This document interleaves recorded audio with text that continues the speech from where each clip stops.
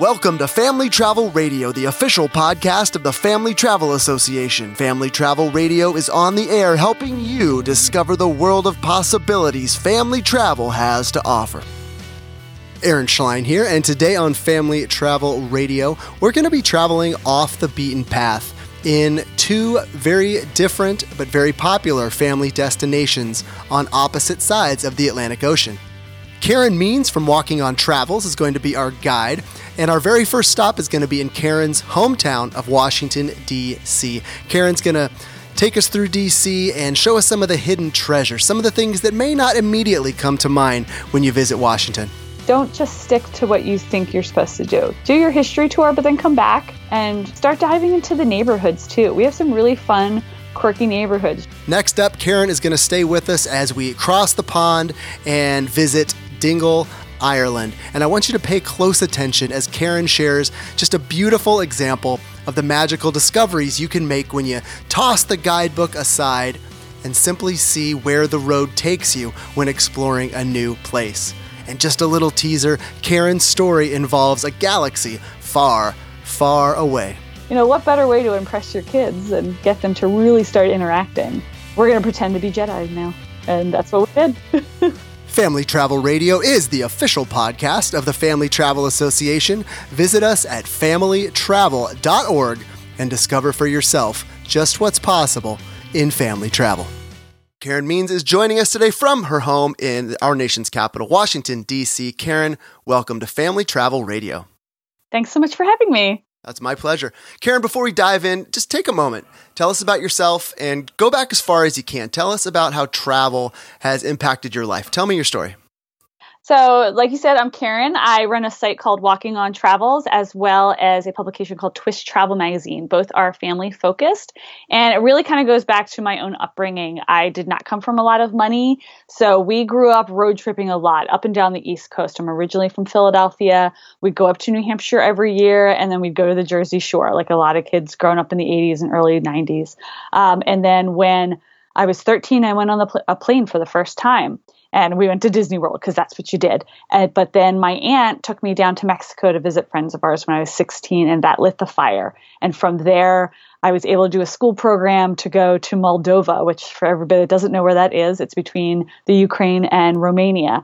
And then I was able to go to the Dominican Republic on a mission trip. And then in college, I went to Italy, and it just kind of all kept snowballing.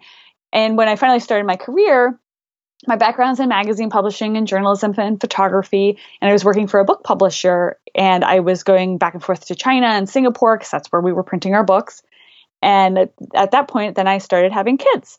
And this is where the family travel all starts coming in. And I was bringing my oldest son, who was about 14 months at the time. I was hopping on a plane to Hong Kong with him, and friends started asking me, well, you know, how did you do it? But why? Why would you bring a baby to Hong Kong with you? We were living in Seattle. Hong Kong's about a 14-hour flight.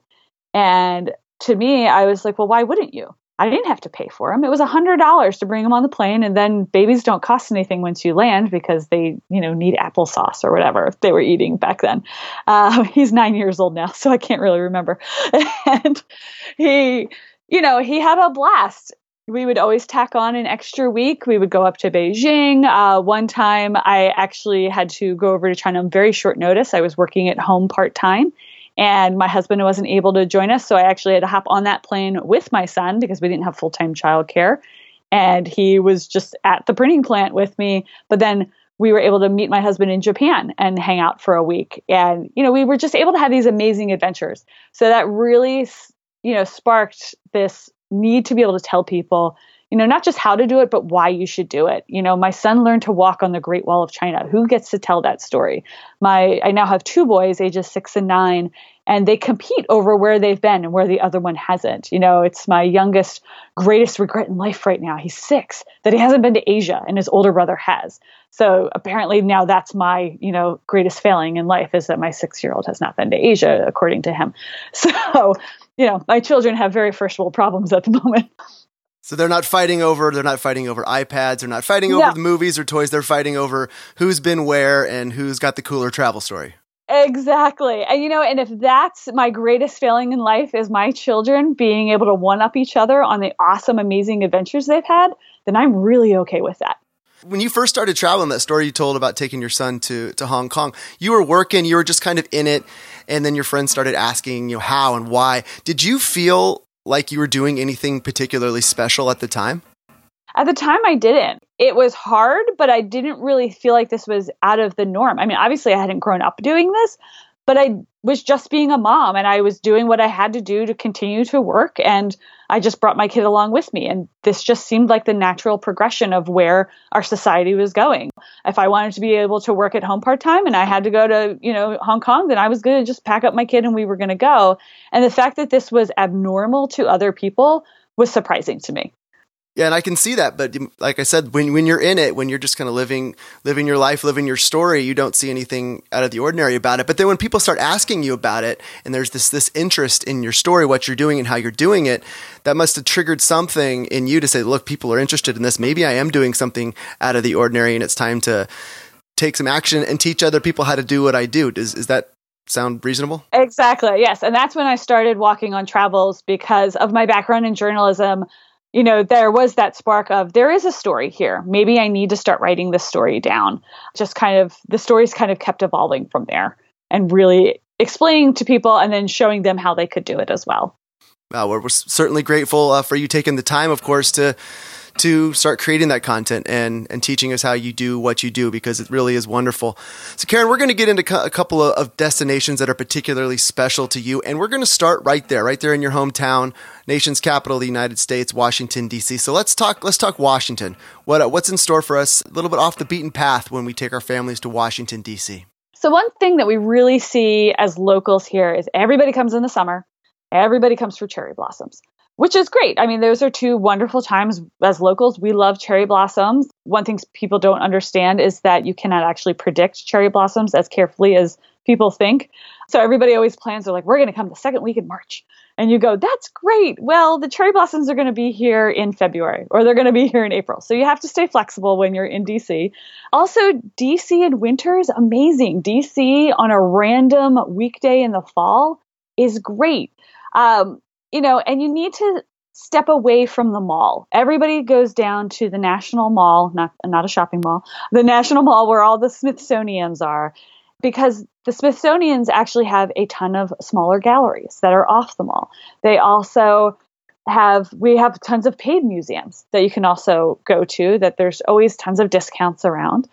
There's also lots of day trips out of, Montgomery County has a ton of museums and wonderful parks, which is on the Maryland side. Virginia has lots of great parks. Shenandoah Valley is a quick day trip away. You can get into the Shenandoah Mountains within an hour of DC, which a lot of people don't realize. Shenandoah National Park is right there. We go out on Saturdays just to go hiking.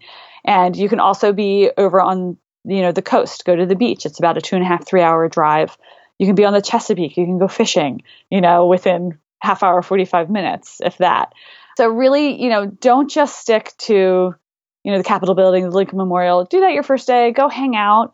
But as a local, just know that don't just stick to what you think you're supposed to do. Do your history tour, but then come back and, start diving into the neighborhoods too. We have some really fun, quirky neighborhoods. Georgetown is great for food and for shopping, and everybody knows Georgetown. Adam Morgan's has one of the best coffee shops that everybody loves, Phil's Coffee. And we're going up to the Shaw District now, and there's neighborhoods that are popping up that we never even knew the names for. The Wharf is now down by the Mandarin Oriental that they just started developing. So there's just a lot of different things always growing that I think out-of-towners aren't always aware of. So Karen, real quick, going back to those museums, you mentioned several lesser-known off-the-beaten-path museums. Can you just dive in a little deeper just to one in particular, one of your favorites that is just one that is often overlooked but just an incredible experience for families? So the Horsham Gallery is one of them, and then I'm totally blanking on another one. But a lot of these galleries, and even the U.S. Botanical Garden, is one or three galleries that you want to look up. And even if you just go to Smithsonian, there's a listing of galleries. They always have rotating exhibits coming through. And even if you just look on Instagram, you're going to see a lot of these big installation art exhibits going around the country, and you're going to say, oh my gosh, those are amazing. But you have to pay for them at the rest of the country. And here, we get them at the Smithsonian. We don't have to pay for them. So you're always going to want to see what's at the Horsham, what's at the U.S. Botanical Garden, and I wish I remembered the other one, but if you just look up on the Smithsonian Gallery website, you're going to be able to find it. And, kids are welcome everywhere at the Smithsonian's, which is great. A lot of times they'll have programming if you just walk in and you ask the front desk if they have any scavenger hunts, if they have any coloring pages, if they have any factoids that are specifically geared towards kids. A lot of the times the Smithsonian has programming developed just for families and specific age groups as well. Love that. And I would take that one step further as far as not paying. Presuming you live in the United States and you pay your taxes, you've already paid for these museums. It comes out of your paycheck. Go enjoy it. These are all perks and benefits of being a tax-paying American citizen. Get out there and enjoy it. So many free or very low-cost things to do in D.C. And so dive in a little bit more of those quirky neighborhoods. I love that word, quirky. What other kind of quirky neighborhoods might we explore? And what's the best way to explore them? So one of my favorite things to do is I'll go out to brunch with a girlfriend. I'll give you an example. We were in the Capitol Hill neighborhood at this place called Bouchard Saloon, which is one of my favorite places to get brunch right now. And I will always plug into Google Maps how to get home, but then I'll kind of ignore it. And I'll just wander around and I'll get lost. So DC is broken up into 4 quadrants that are the most bizarre shapes you've ever seen. And there's no real grid pattern to DC, no matter what anybody wants to tell you. And just get lost. Turn down a side street. Google Maps can always get you home, or back to your hotel or wherever. And especially if you're downtown, you're safe, you're fine. Just kind of start walking down, random streets. Take that left turn instead of the right turn to get to where you need to go. There's a lot of murals in the city that are down that random alley or that random street. Capitol Hill neighborhood, Pentworth, they're all great areas to see those iconic, row homes and brownstones that are every, color of the rainbow that you're not going to see in a lot of other places in America. We have a lot of historic homes and buildings that, I'll be walking around, my husband will swear has been broken up into condos and apartments. And I'll be like, oh no, honey, that's still a full house. And, they're multi-million-dollar homes, but, you're just seeing all that history that, people are living on top of each other, but you can walk to your local coffee shop. And then there's all those little mom and pop boutiques. Get out to, we have a lot of different markets around the city as well. Eastern Market, Union Market. Personally, I love Union Market. It's over by Gallaudet University. It's one of the best places to do some fun people watching and also taste a lot of the flavors of the city. It's also over by the National Arboretum if you want to kind of get some outdoor exercise and fun and go see a lot of the different plants around the country as well. We have a lot of the different flora and fauna from around the country that's in the Arboretum. But back to Union Market, you can have Taquerian, which is Korean tacos. There's also, I believe it's Peregrine Coffee, which is one of my favorite coffee places. There's also a bar and a beer garden for parents if they need a little break. And the kids can run around. There's bubble tea. I think there was crepes last time I was there. There's all kinds of variety of food. It's very similar to Reading Terminal Market in Philadelphia, but on a smaller scale. And it's, again, in one of those neighborhoods that's been up and coming for a while that has some warehouses in it, but then it also has some artist studios, lots of murals. It has an old movie theater and just so many different things that you can do that a lot of people that are just coming in for the weekend or just coming in to do a history tour don't realize is there. Yeah, one of my favorite things you said, and I couldn't agree with you more, and it applies to other places too, not just DC, but especially in a great town like DC, is just taking those unexpected turns. Like you said, taking that left instead of the right. A lot of times those unexpected adventures, those unexpected memories, those unexpected experiences make for the most powerful travel memories, as opposed to just sticking to the agenda, sticking to the itinerary, and just walking through the paces of all the stuff you're supposed to do when you go to DC. Take that unexpected turn, find that coffee shop, find that arboretum, find that beer garden if you're that parent looking for a break. But those unexpected moments, those unexpected experiences often make for the most powerful memories. I found that to be true throughout my travels as a kid, even as a young adult, and now as a parent, and it's as true as ever. So I appreciate you making that point and really illustrating that for us. So Karen, we're going to move on. We're going to hop on a plane. We're going to hop on a boat. Maybe if you're a really good swimmer, but we're crossing the Atlantic and we're going to head to Ireland. So one of your favorite places, Dingle, Ireland. I'd love for you to share a bit about that. So over spring break last year, we went to Ireland and I fell in love with the Dingle Peninsula. A lot of people go down to Kerry and they do the Ring of Kerry in a day or over 2 days. And it's just really crowded at this point. The Dingle Peninsula is just north or above, however you're looking at the map, of Kerry. And it's kind of becoming the new alternative to Kerry. So presumably you're flying into Ireland. You're gonna Yes. most likely land in Dublin. Get us from Dublin to Dingle and then take us from there. So I'm actually going to have you fly into Shannon because you're going to be a lot closer. Well, thank you. That's why you earn the big bucks, Karen, because you get me into that right airport. Start us off on the right foot. I won't assume anything anymore. Well, don't even assume because we actually flew into Dublin and I regret that because Shannon was a lot closer. And you can usually find flights just as cheap, sometimes even cheaper, depending on when you're going. So you're going to fly into Shannon, you're going to head south. And it's probably about an hour and a half, depending on which route you go, depending on how many of those random turns you decide to take. And you can hit Dingle first before you hit Kerry. So it's even closer. Dingle's a lot smaller than the Kerry Peninsula as well. So you can see a lot more in a shorter amount of time. So you can pace yourself a lot better with your kids, which I know my kids are appreciating more and more because I can't just strap them on in a baby carrier anymore. They want to be able to run and climb rocks and, really dive into a place and explore. We set ourselves up in the town of Dingle on the Dingle Peninsula at an amazing bed and breakfast called Pax House, which is run by a guy named John. In Ireland, pretty much the best way to really dive in with the locals and get great accommodations is through B&Bs. You can rent places that'll give you a little bit more property. There are hotels, but B&Bs is really the way to go when you're in Ireland. We loved it. John took great care of us. We would linger over breakfast every morning. He was trained in Paris, but he was from Ireland originally. And everything was walking distance down to town. The town is known for its music and its food scene. The Dingle pub, actually, the son of the owners, is a world renowned Irish stepper. He's actually got a new show coming out in New York. I believe it's called Velocity. And we happened to be there, and this guy's waiting on us at our table. And we knew that, an Irish stepper was going to be dancing that night.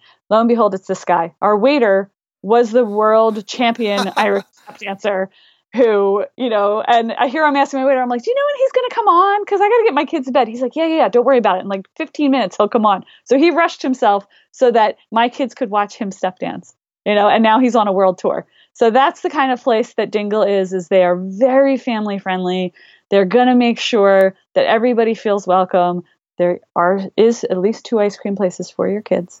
But more importantly, how about applesauce? Do they have applesauce there? They do have applesauce. Good, there are at least 2 grocery stores for the parents that need the baby food. And there are fish and chips. If you don't know what chips are, that's French fries over in Ireland. For the kids like mine who just need French fries all the time, because we all hit that point where we don't believe we're raising picky eaters, but we are. We all have picky eaters. My 6-year-old only eats beige food right now, still. I don't know why, but he does. But one of the other great things is you can day trip out of the town of Dingle on the Dingle Peninsula. It gets a little confusing. All the time. There's the Slayhead Drive, which is probably one of the most stunning drives I've ever seen, where there's beaches and there's, rugged coastlines and there's rocks to climb. And one of the funniest stories I have from our trip is we pull over, in this little parking lot and we're kind of hiking around and there's this huge mound of rocks that look very purposefully there. And I'm like, oh my gosh, it's some druid ruin. And here's my kid climbing up it. And I'm kind of panicking and these hikers walk by. And I'm telling him to get off. And they're like, oh, don't worry about it. That was Luke Skywalker's house from The Last Jedi or whatever. They just left it there.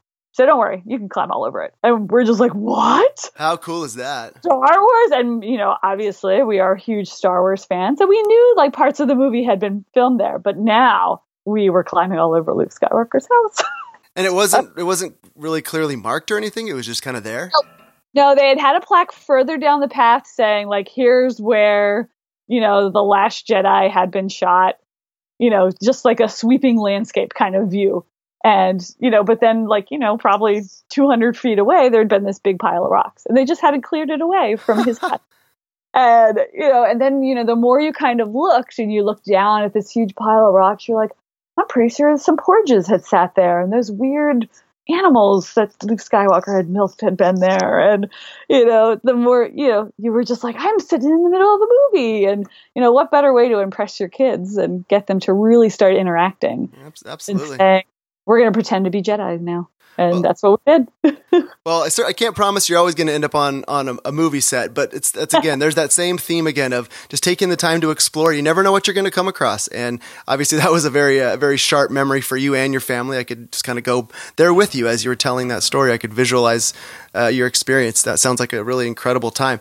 Now, Karen, talking about going to Ireland for those of us here in the States, that's a long way. That's an overnight overseas journey, which can be very intimidating for some people. Can you talk about maybe some of the pitfalls or common mistakes that people make taking a trip to Ireland? I think one of the biggest things people get worried about is jet lag, especially having written about travel so much with babies and toddlers.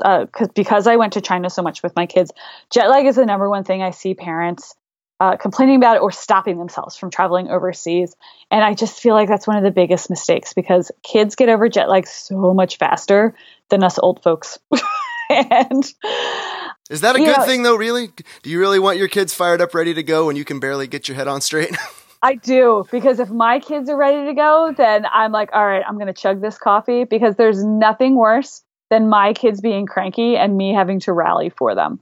And admittedly, it's a little harder with babies, but I find it easier going to Europe with them than coming home from Europe. And it is worth it every time. That's the thing. For me, it's always been parenting's hard no matter where you are. You and I both know that, you're going to have tantrums. You're going to have, picky eaters. You're going to have everything that comes along with parenthood at home, whether you're home or not. So why not pick your backdrop? If I'm going to, have a tantrum, I would much rather be sitting in a Tuscan villa knowing that an amazing glass of wine is waiting for me at the end of it. Or, if I have to sit around having nap time, I'd rather be looking out over the cliffs of the Dingle Peninsula and, enjoying some amazing conversation with a owner of a B&B that's been there for the past, 10, 20 years. I think parents looking at all the negatives is one of the biggest pitfalls of travel and why people aren't doing it. You have to look at the positives and what you're bringing to your children. As I said before, my kids are competing over their travel stories right now. And a lot of their friends don't have that, experience and those stories that they can now be sharing with their friends. So, let's give our kids a leg up. That's one leg up that we can give. And we're all in this day and age trying to give our kids some leg up in society. So, let's make more little ambassadors, across the globe. Pick your backdrop. I love that. I like to talk about picking your soundtrack, whether if you're on a road trip or whatever, but pick your backdrop. That's really even more powerful. A question that kind of came up in my mind as you were talking about that, I wasn't planning on discussing this particularly, but talking about interacting with folks in your day-to-day life, when you've had the experiences you've had and your husband and of course your kids being the world travelers they are at 6 and 9, what kind of interactions do you have people just in day-to-day sharing your travels and encouraging them to take that next step as opposed to just, writing about it on your blog or talking with me on the podcast? What's it like day to day? Day to day. Well, of course, I have my friends that are always like, oh, so, what are you doing next week? I'm like, well, I have to go talk at a conference in Bermuda or wherever. And they kind of roll their eyes like, oh, wah. You do. Yeah. It's like your life is so hard. But really the day to day, I get a lot of questions about like, okay, well, where should we go next? And well, what was hard? Like, what should we do? I think I really get looked at as the resource of, where would be the best thing to go? Like my neighbor just had a baby and they're looking for something tropical and, they're looking, a lot of people get worried about like diseases. So it's really, the way that I can help people narrow down and just get that safety factor back in for them. While my other neighbor has like teenagers. So they're always stalking my Instagram going, okay, so where was the most adventurous place you went last? I was in a cruise in Brazil going up the Rio Negro and, they're already looking at that for, their next vacation, maybe next summer, because they have 3 very active kids. They're like, okay, what are we going to do next? Like, where are we going to push them to the limits next?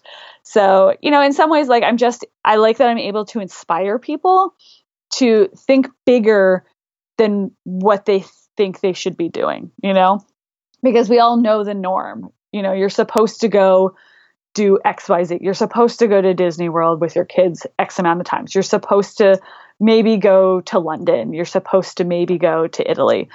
But the world's so much bigger than that. And there's so many more options available to us now. And then I'm also able to break it down to it's not as expensive as you think. And here's the tools that you can use to make it happen, which I think is even more important for us right now. Well, speaking about making it happen, I'd like to give you a moment to talk about your magazine, Twist Travel Magazine, which you describe as being all about designing a travel-inspired life. What does that mean to you? Tell me about that. So we really wanted to create a magazine for specifically moms because we all know like moms are the decision makers of the family, probably 90% of the time, but we can't always be traveling every second of the day. I understand that my life is very different from everybody else's. My job is to help people travel and to inspire them to travel. But, I look at my people like my neighbors and I want them to be able to bring travel back into their home, but also then go out into the world and explore. So Twist brings in lifestyle pieces like recipes that can, bring in the flavors of Italy and Japan and France and South America and, other places so that you're tasting, travel in your house. You're, maybe bringing in pieces of art from a company that we found. We have in our fall issue a beautiful piece on companies that are raising women out of the sex slave trade and through sustainable clothing and jewelry that you actually want to wear that are helping women across the globe. It's just really being mindful of your purchasing and other products that you're bringing back into your home that have a global impact as well. But then we're also bringing you, features that say, hey, here are trips that you can take, and here's how you're going to go do it with your kids, and here's how we're going to, tell you that we did it, and then here's the resources to get you out there as well. And then we also have, budget-friendly ideas in, to show you, hey, you have $2,500. Here's all the different places that you can go with $2,500. And what is that going to get you? Or here's the apps that you want to be downloading right now that are going to help you do that. And then the back of the book is always a guide to a specific country or a specific city so that you can start planning your own trip right now. That is incredible, Karen. It just sounds like an incredible resource. The one thing I've got to ask you, final question before we say goodbye. Karen means, how in the world do you do all this stuff? I don't sleep. And I have an amazing assistant that helps me out. And I always tell people that the best assistants are your boss. And it is 100% true with her. She keeps me in line and keeps me moving forward every day. Well, we're certainly grateful for her that she keeps you moving every day. You're doing great stuff, providing great content. We have been chatting with Karen Means from Walking on Travels. Please follow Karen on Instagram at Walking on Travels. And of course, you can get even more travel inspiration at walkingontravels.com. Karen Means, thank you so much for taking the time. It's been my pleasure to host you here today on Family Travel Radio. Thanks so much. I hope you enjoyed this episode of Family Travel Radio. You can find all the notes and links to all the resources we mentioned in this episode over at familytravel.org/radio. And thanks so much to our guest announcer. His name is Bryce. He lives in Carmichael, California. Thanks so much, Bryce, for providing the intro to this episode. And a sincere thanks to you, my friend, for listening to Family Travel Radio. I'm Aaron Schlein, and I'm signing off.